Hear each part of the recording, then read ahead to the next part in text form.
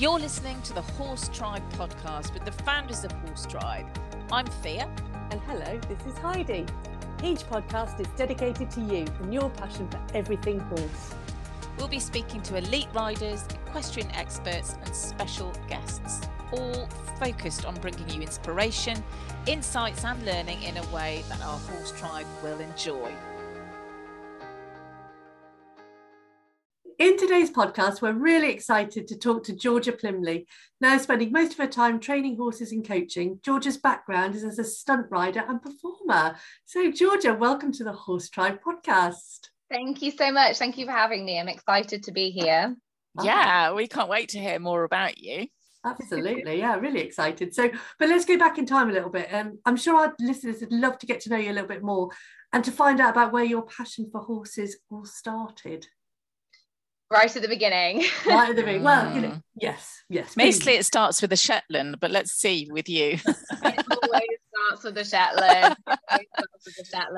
Yes, I don't want to use that, very overused line, but I'm going to say it anyway, that I definitely was riding before I could walk. My mum was a big horsey lady, and she got me on horses at a very early age.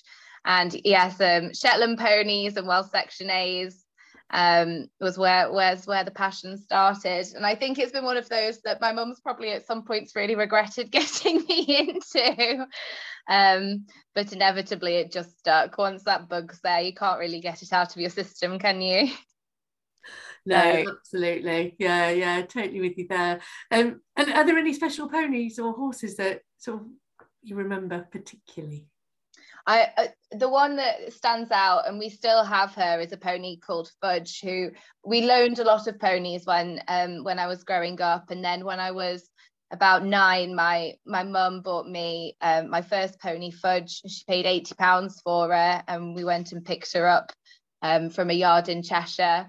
And it was very apparent very quickly that she probably wasn't the most appropriate child's pony. She was extremely naughty, extremely opinionated and challenging, but I'm entirely grateful for having her, actually, and for passing a large proportion of my childhood on her, because I think I learned a lot, and it made me the rider I am today. And it took away my fear, actually, of bucking and rearing and napping, and it taught me how to deal with it, because yes, Fudge was a great challenge, but she's an old lady now. She's retired in a field in the Staffordshire Moorlands, just living out her life quite happily. How old is she now? She must be 32. Oh, yeah. Wow. That's incredible. She's an old lady, but Strawberry Roan, we could never quite figure out what breed she was. It wasn't in her passport, and she was one of those that looked like she could have a little bit of everything in her. But Fudge is probably the pony that really stands out. But I'll be honest, there's quite a few horses I've worked with in my career that have been really significant and really sort of changed me as a horsewoman, actually, and taught me a lot. Tell us about some of the others.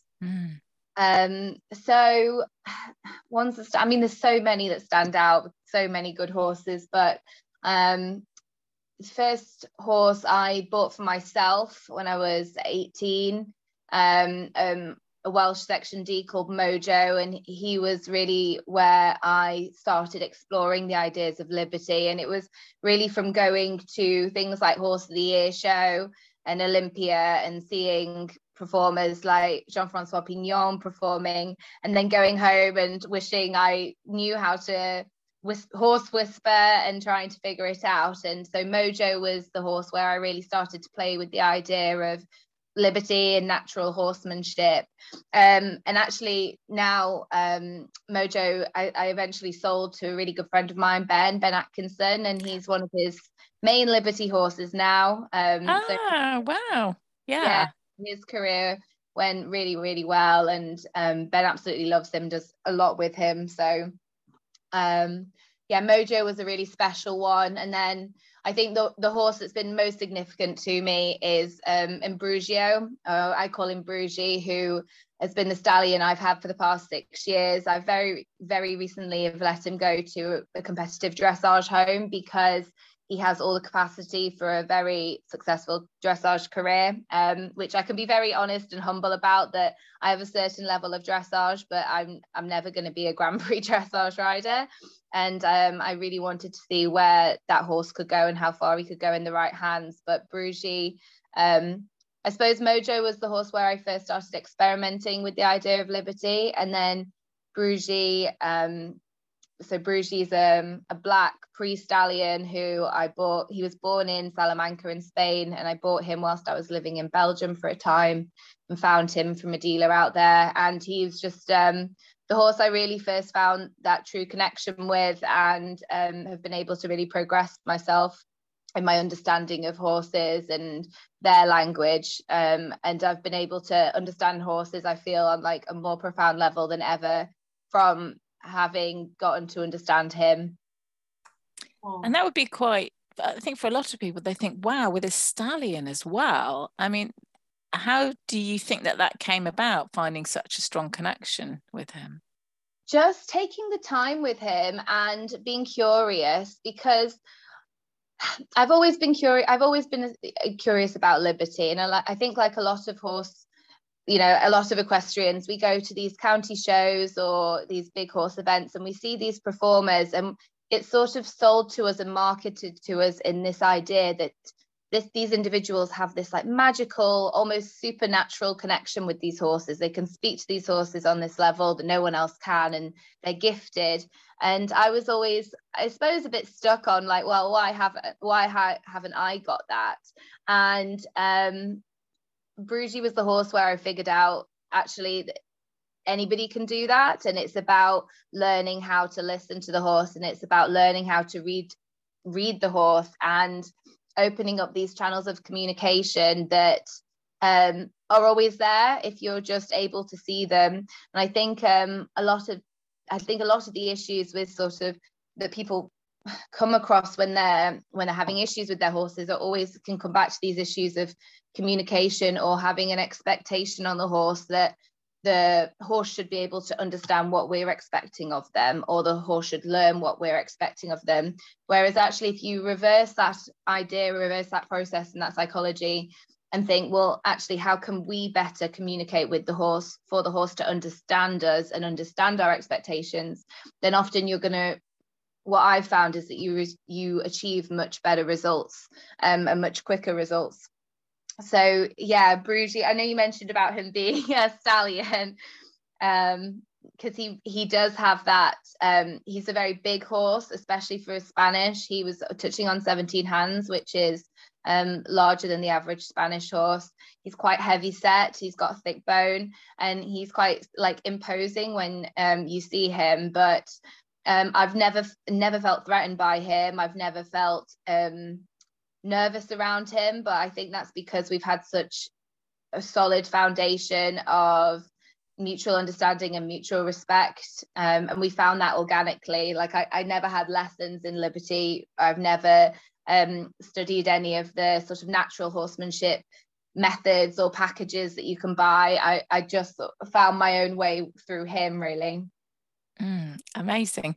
And you mentioned about stunt riders or Liberty performers, I guess they would be termed as by your average horse lover, wouldn't they, that would be watching them. They have this kind of magical special quality about them, and we are truly inspired. But it's being a stunt rider, for example, isn't a very common career path, is it? There's not that many of you around, which I guess leads to this kind of specialness. So tell us how you started along this career path, and who inspired you, and who you said you haven't had lessons, but who have you, I guess, absorbed and learned from along the way?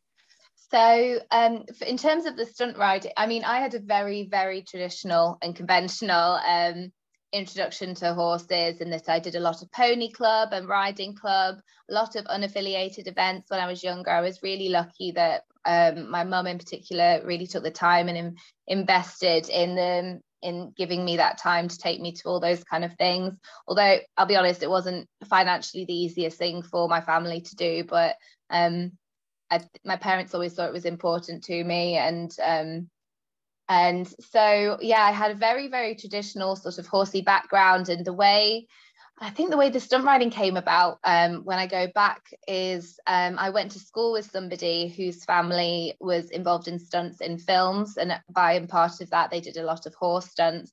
And we almost always had a bit of banter between us, that a bit of competition between us about the sort of riding styles that we did. And one day he said, you should come and have a go. You shouldn't be so judgmental. You should come and have a go of this trick riding and see what it's all about. And I did. I went and had one lesson with him, and I never looked back from there. I think within 12 months I was quite set on wanting to do stunt riding as a career.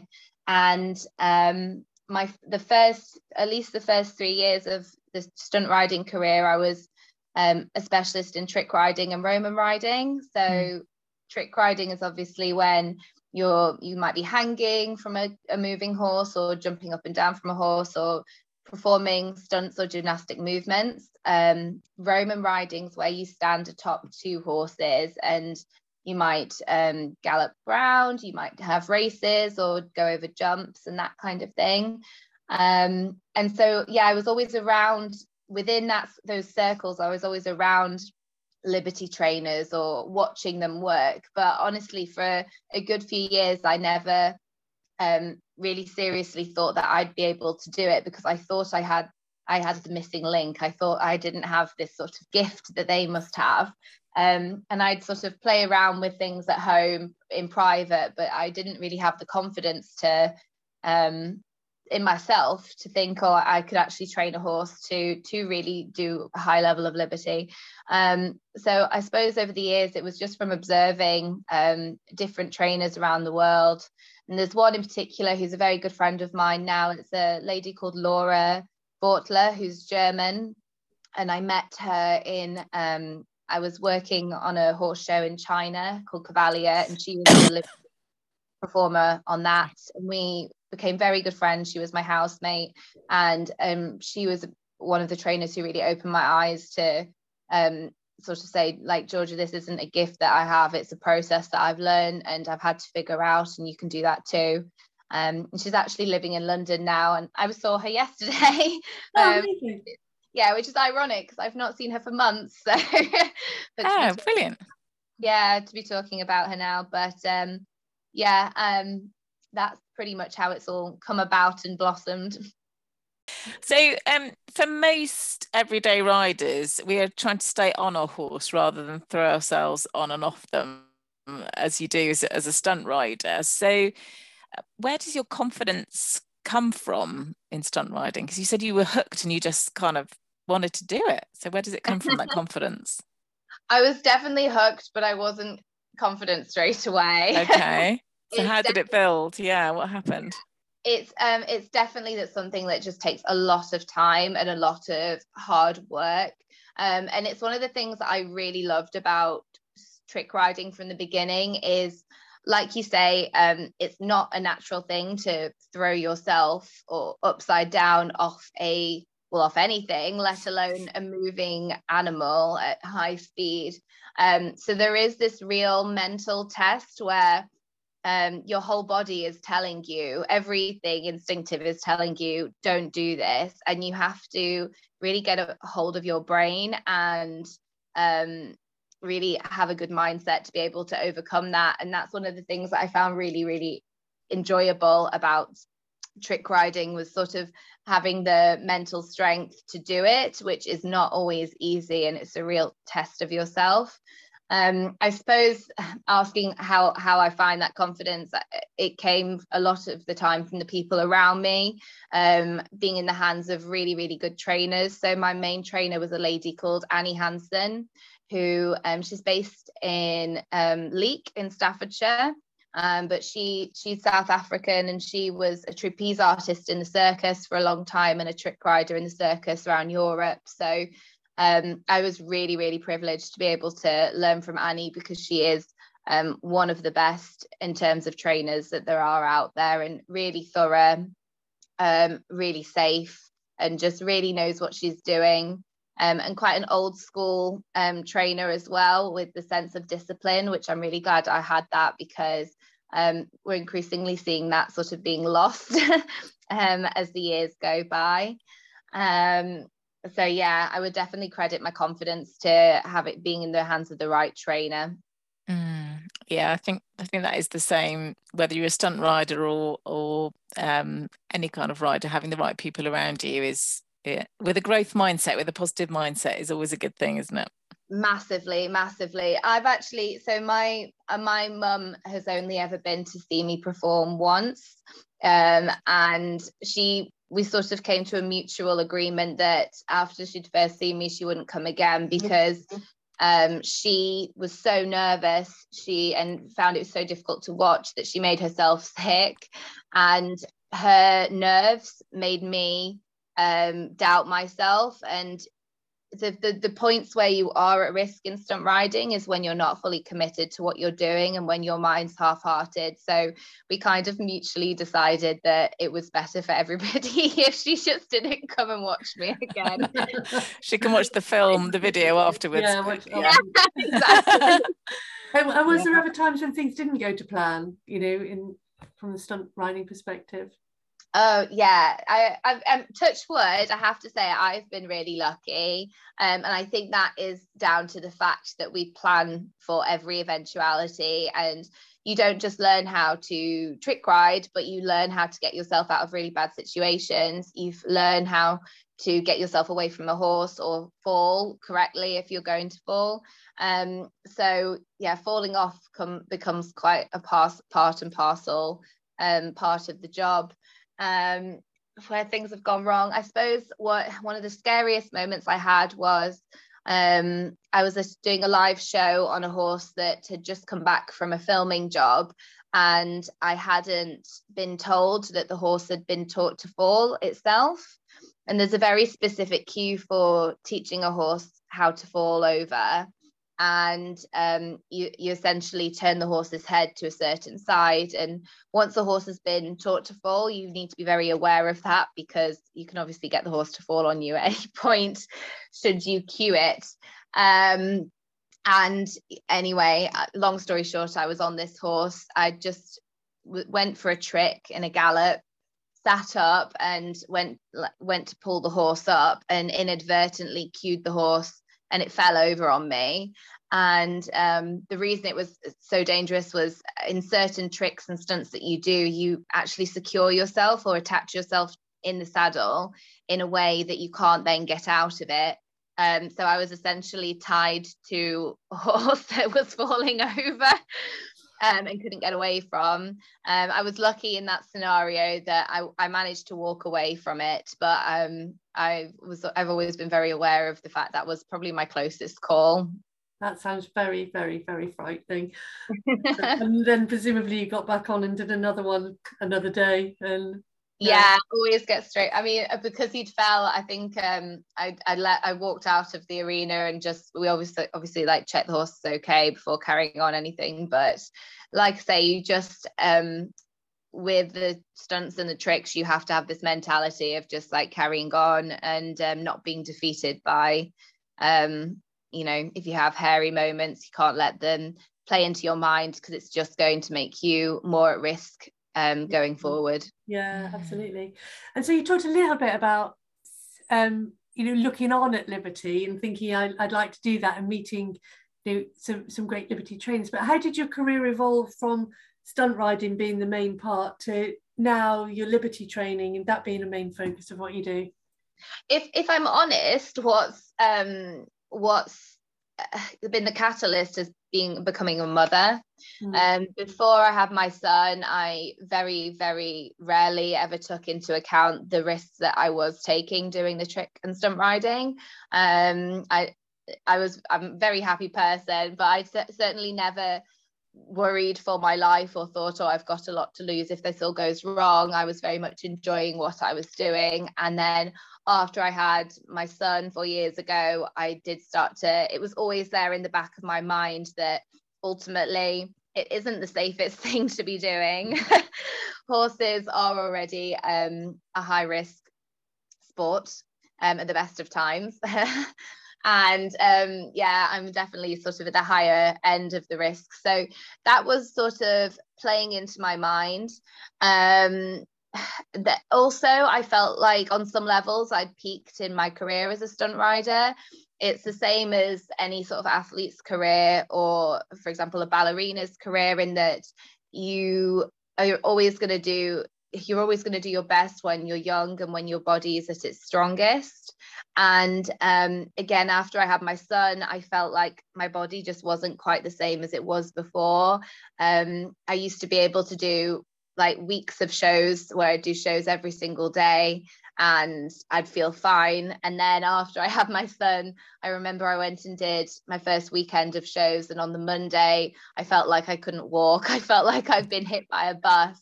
And I remember thinking, wow, I've really maybe got to start, like, my body's not the same as it was, and I am getting older, and I've just got to start to look after it a little bit more. And things started to show in that I had knee injuries would start popping up, and doctors would be saying, oh, if you carry on down this road, you're going to be needing a double knee replacement by the time you're 35. And no. Everything was signaling to me, just pull back.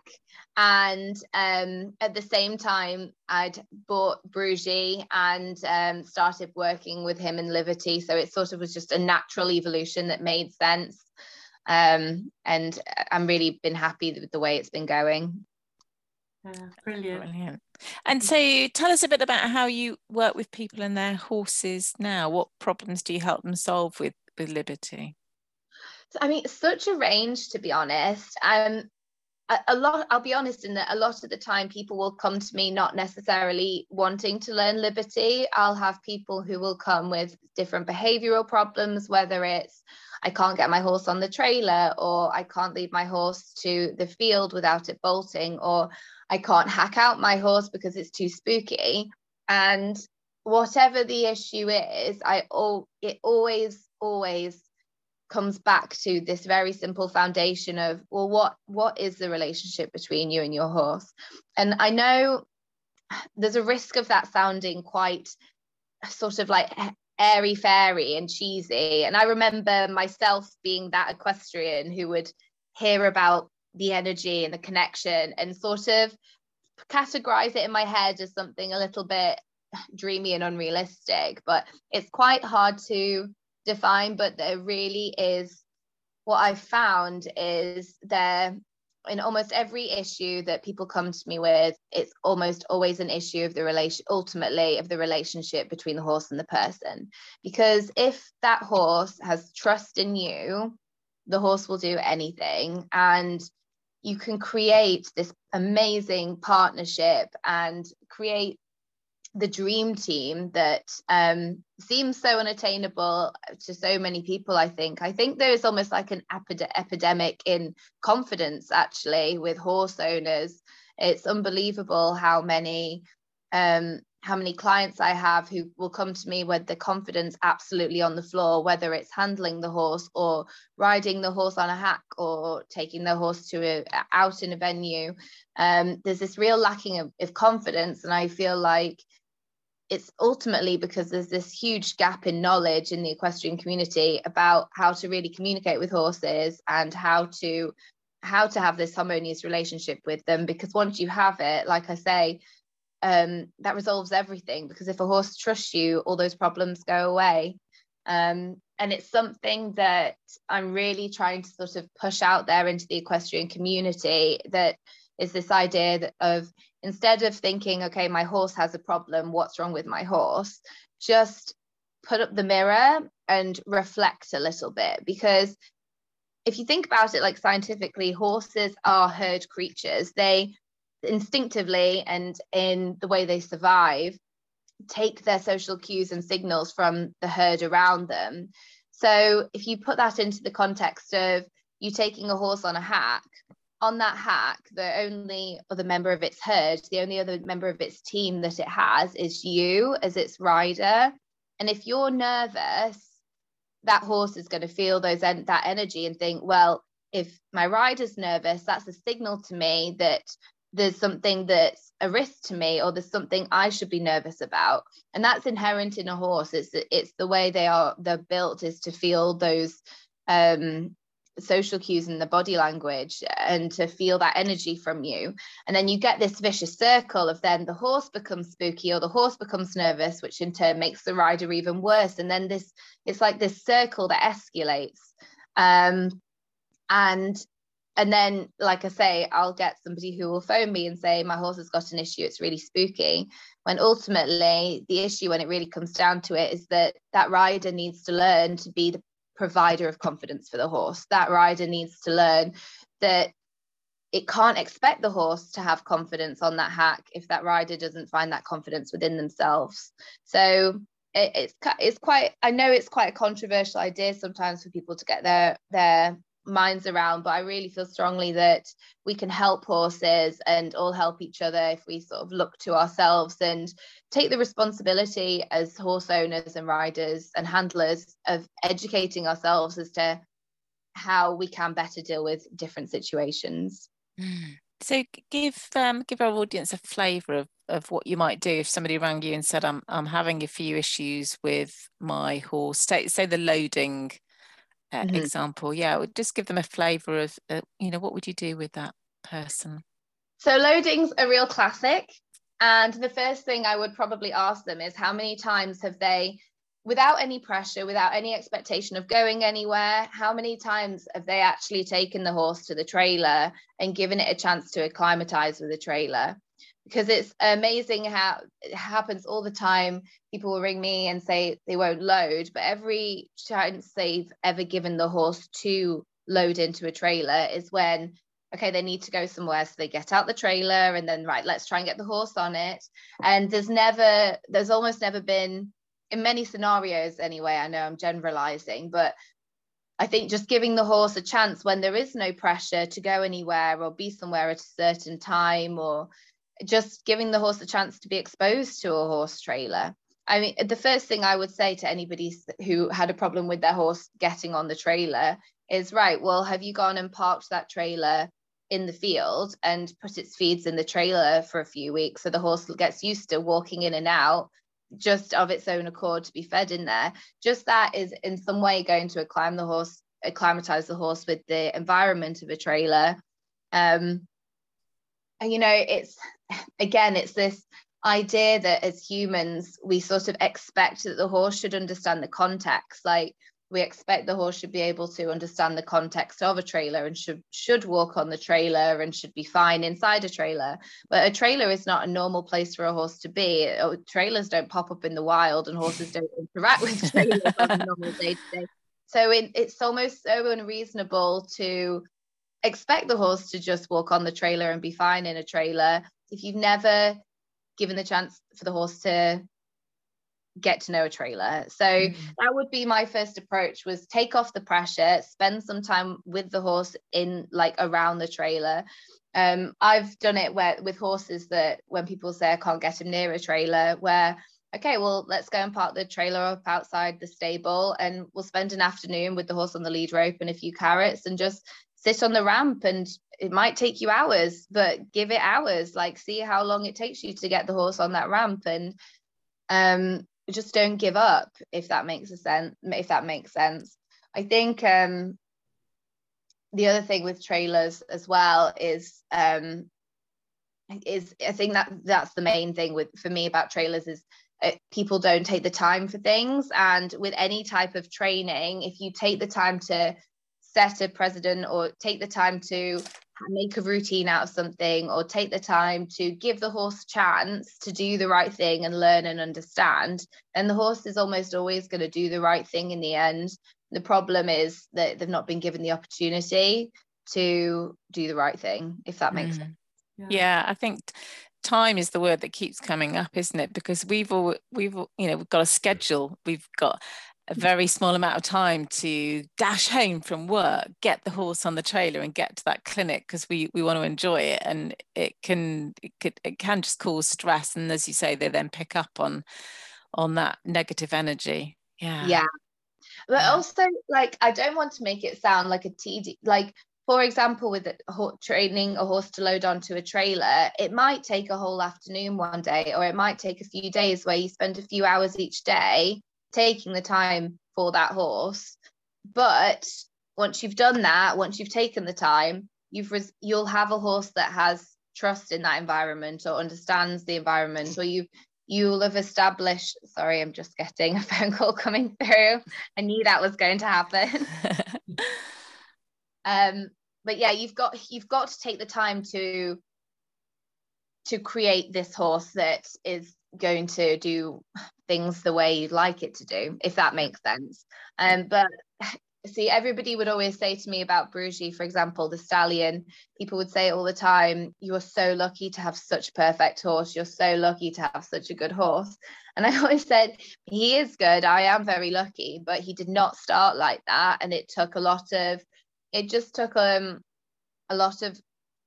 concentrated effort over the first year of having him to, establish clear boundaries, and to, be strict with myself on not letting him pick up bad habits, especially as a stallion, because I knew that, if you don't have clear boundaries with stallions and, a clear line of respect, then things can quickly snowball and become dangerous. And so I just, for the first year, really took the time with him of going through all the basics to have a really nice foundation, and then everything else thereafter became very easy.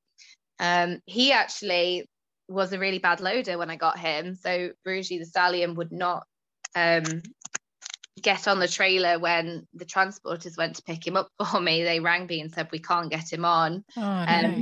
Yeah, and I think like 4 hours later he arrived, and the lorry was like bouncing as it came down God, the drive. they got him on, but how? Yeah. And I had the same thing with him. I made the mistake of not taking the time to practice it with him, and then when I had to take him somewhere, every single time it would be that challenge where you'd have a group of people all like getting involved, and everybody trying to like get the horse onto the trailer. And it never got better until I was like, I've had enough of this, and he's not happy and he's not comfortable. And I'd get the trailer out and like leave it parked up in the yard. And I spent like a week where every single day I'd just get him, it could take me hours, but I'd just take that time for him that he needed. And after that week, he essentially like walked on it of his own accord thereafter. He was amazing. And I don't think anybody who knows Bruges would believe me if I said, "Oh, he was a terrible loader at one point." But yeah, it's just taking that time, that they need, or if there's a bad behavior or a bad habit or something your horse is scared of, it's just taking the time they need and giving them a chance to approach it in a positive way or get their heads around it, because they're not necessarily coming at it in the same way that we are. Yeah, brilliant. Now, you talked about him going to a wonderful dressage home, and Mojo's gone to Ben. So what horses do you have at the moment, if any? So I bred a colt from Bruges who has just turned 1, and he's very lucky in that he's in the pasture just down the road from my house. So I get to walk to him every day and spend a bit of time with him. So he's my baby at the moment, but obviously being so young, I'm just letting him being a horse and just going and doing a bit of handling here and there, which is nice because it gives me the time and flexibility to concentrate on working with other people and their horses. But I have got a bit of a hankering to maybe take an ex-racer or go to one of the horse auctions and buy something that's maybe a little bit of a bit wild or a bit of a challenge, and seeing what I can make of it. But it's something I'm just playing with in my head at the moment. Exciting. So when William goes to school, you'll be working on your project then. Yeah, that's it. Whether the project is work or playing with horses, it all sort of falls part and parcel of the same thing. Brilliant. Fantastic. And you're going to be coming, we're really excited, you'll be coming to do some webinars for the HorseTribe. We've got 3 booked in now, so we've one around liberty, one about being safe with your horses, and also about how to be a trick rider, which is more fascinating. We've heard a little bit about the liberty and a bit about being a trick rider. What's the being safe one going to be all about? So the Ride Safe project that I got in mind at the moment that I'd like to be talking about in that webinar is the fact that as a trick rider, it was essential to be taught how to deal with really dangerous situations and how to react in them and how to fall from a horse in a safe way. Pardon me.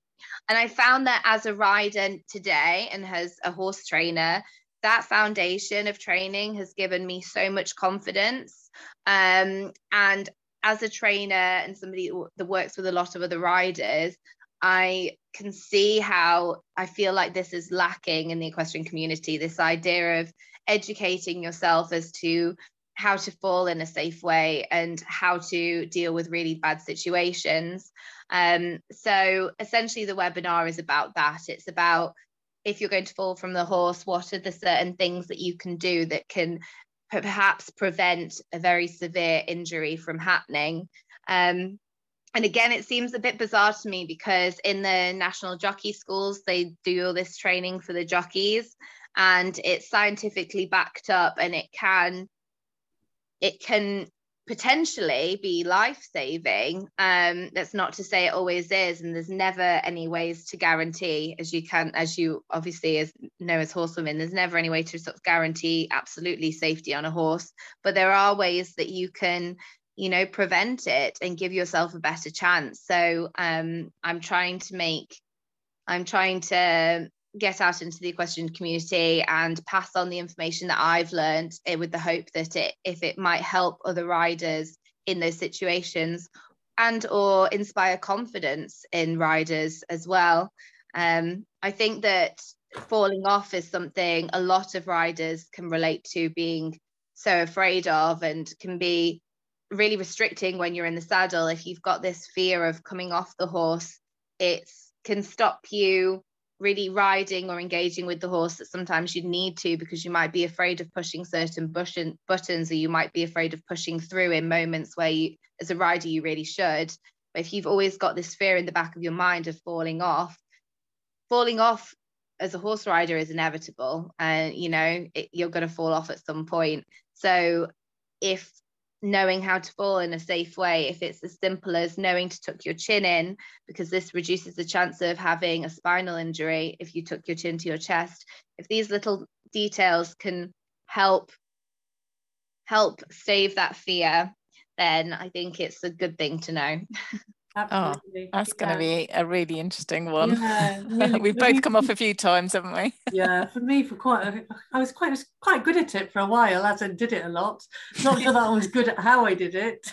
But no, I think to get on without fearing how you're going to be exiting would make a massive difference. Yeah. Yeah, I did. I've done a couple of talks on this to sort of tentatively to see what the kind of reaction would be, and the feedback's been fantastic. And one of the things that I've had fed back to me repeatedly is people coming and saying, "Oh, I've never realised, I've been so scared of falling, but actually, if I can accept the fact that falling at some point probably is inevitable, if I can accept it and live with that, but know that I'm safer or better equipped to deal with that by knowing these things, or knowing how to fall in a certain way, or knowing that if I put myself in this position, or if I remember these things, I'm going to be safer," that really helps you cope with the idea that falling off is a possibility. Yeah, no, brilliant. Really good psychology. Absolutely. What's been your most memorable horsey moment so far? There's been loads. Yeah. Oh gosh, there are loads.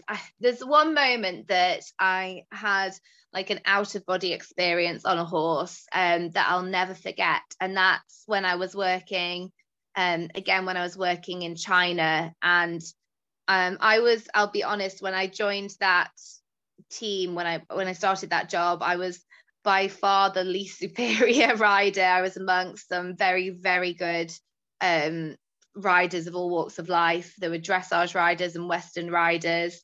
And as sort of a young girl, just sort of at the beginning of her career, it was a really interesting environment to go into. But even amongst that team, we got to work with, there was about 20 horses. There was one horse who, he was a big, bright bay Spanish stallion, and all the riders were terrified of him. And there was only one, there was a Portuguese dressage rider who got to ride him, and nobody else would go near him, and everybody was in fear of him because he was very, apparently people would describe him as neurotic and very difficult. And I remember being quite new, and all the riders would sort of speak about this horse with fear. And then this horse's Portuguese rider went home for a few weeks, and he came to me and he said, I need somebody to keep riding the stallion, and I'd like you to do it. And I was in complete shock and anxiety, because I didn't peg myself as a particularly strong rider there. And also from what everybody else had told me about this horse, I was a little bit uncomfortable. But he sort of took me to one side, away from all the other riders, and he said, I want you to forget anything anybody's told you about this horse, and I want you to come down to the stables at 5 a.m. when I've gone, and I want you to bring him into the arena on a neck rope without the bridle. And he said, and I would just want you to like feel him and think about the dressage lessons you've been having while you're here. And I just want you to just see what happens. And in complete trust and faith and probably naivety, he went off on his holiday, and lo and behold, at 5 o'clock in the morning, I found myself at the arena with this horse with a piece of rope around its neck. And I got on absolutely shaking. And within 15 minutes, I was doing one-time flying changes down the diagonal with a neck rope on, and canter half past and pirouettes. And I was performing dressage movements on him that I was only just learning how to ride on a normal horse with a bridle.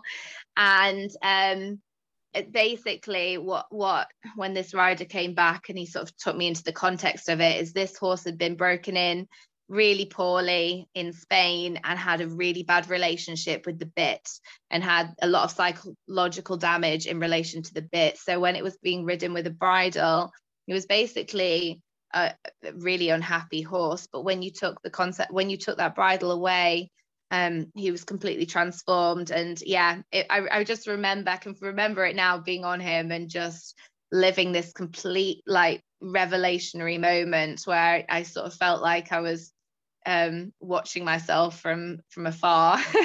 Wow, that was incredible. Goosebump moment. Yeah, absolutely. Oh my goodness. Well, from goosebumps to funny stories, I'm sure again there are a lot of funny stories in your career, but what would be one that you would share with the Horse Tribe from along the way? Yeah, I'm glad you gave me a heads up about this question, because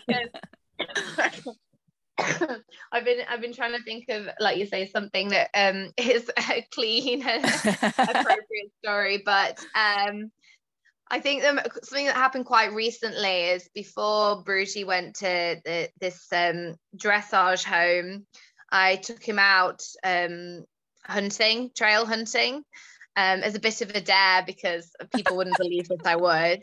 And I'd not been out on the field for a very long time, but he was fantastic, and we were jumping like hedges and popping all these great fences. And then there was a particular fence that I could see some horses in the field were going to and then turning away from. And I thought, I was getting a bit confident at this point, and I trusted Bruty with anything. So I thought, okay, Bru, come on, we can do this. We'll show them how it's done.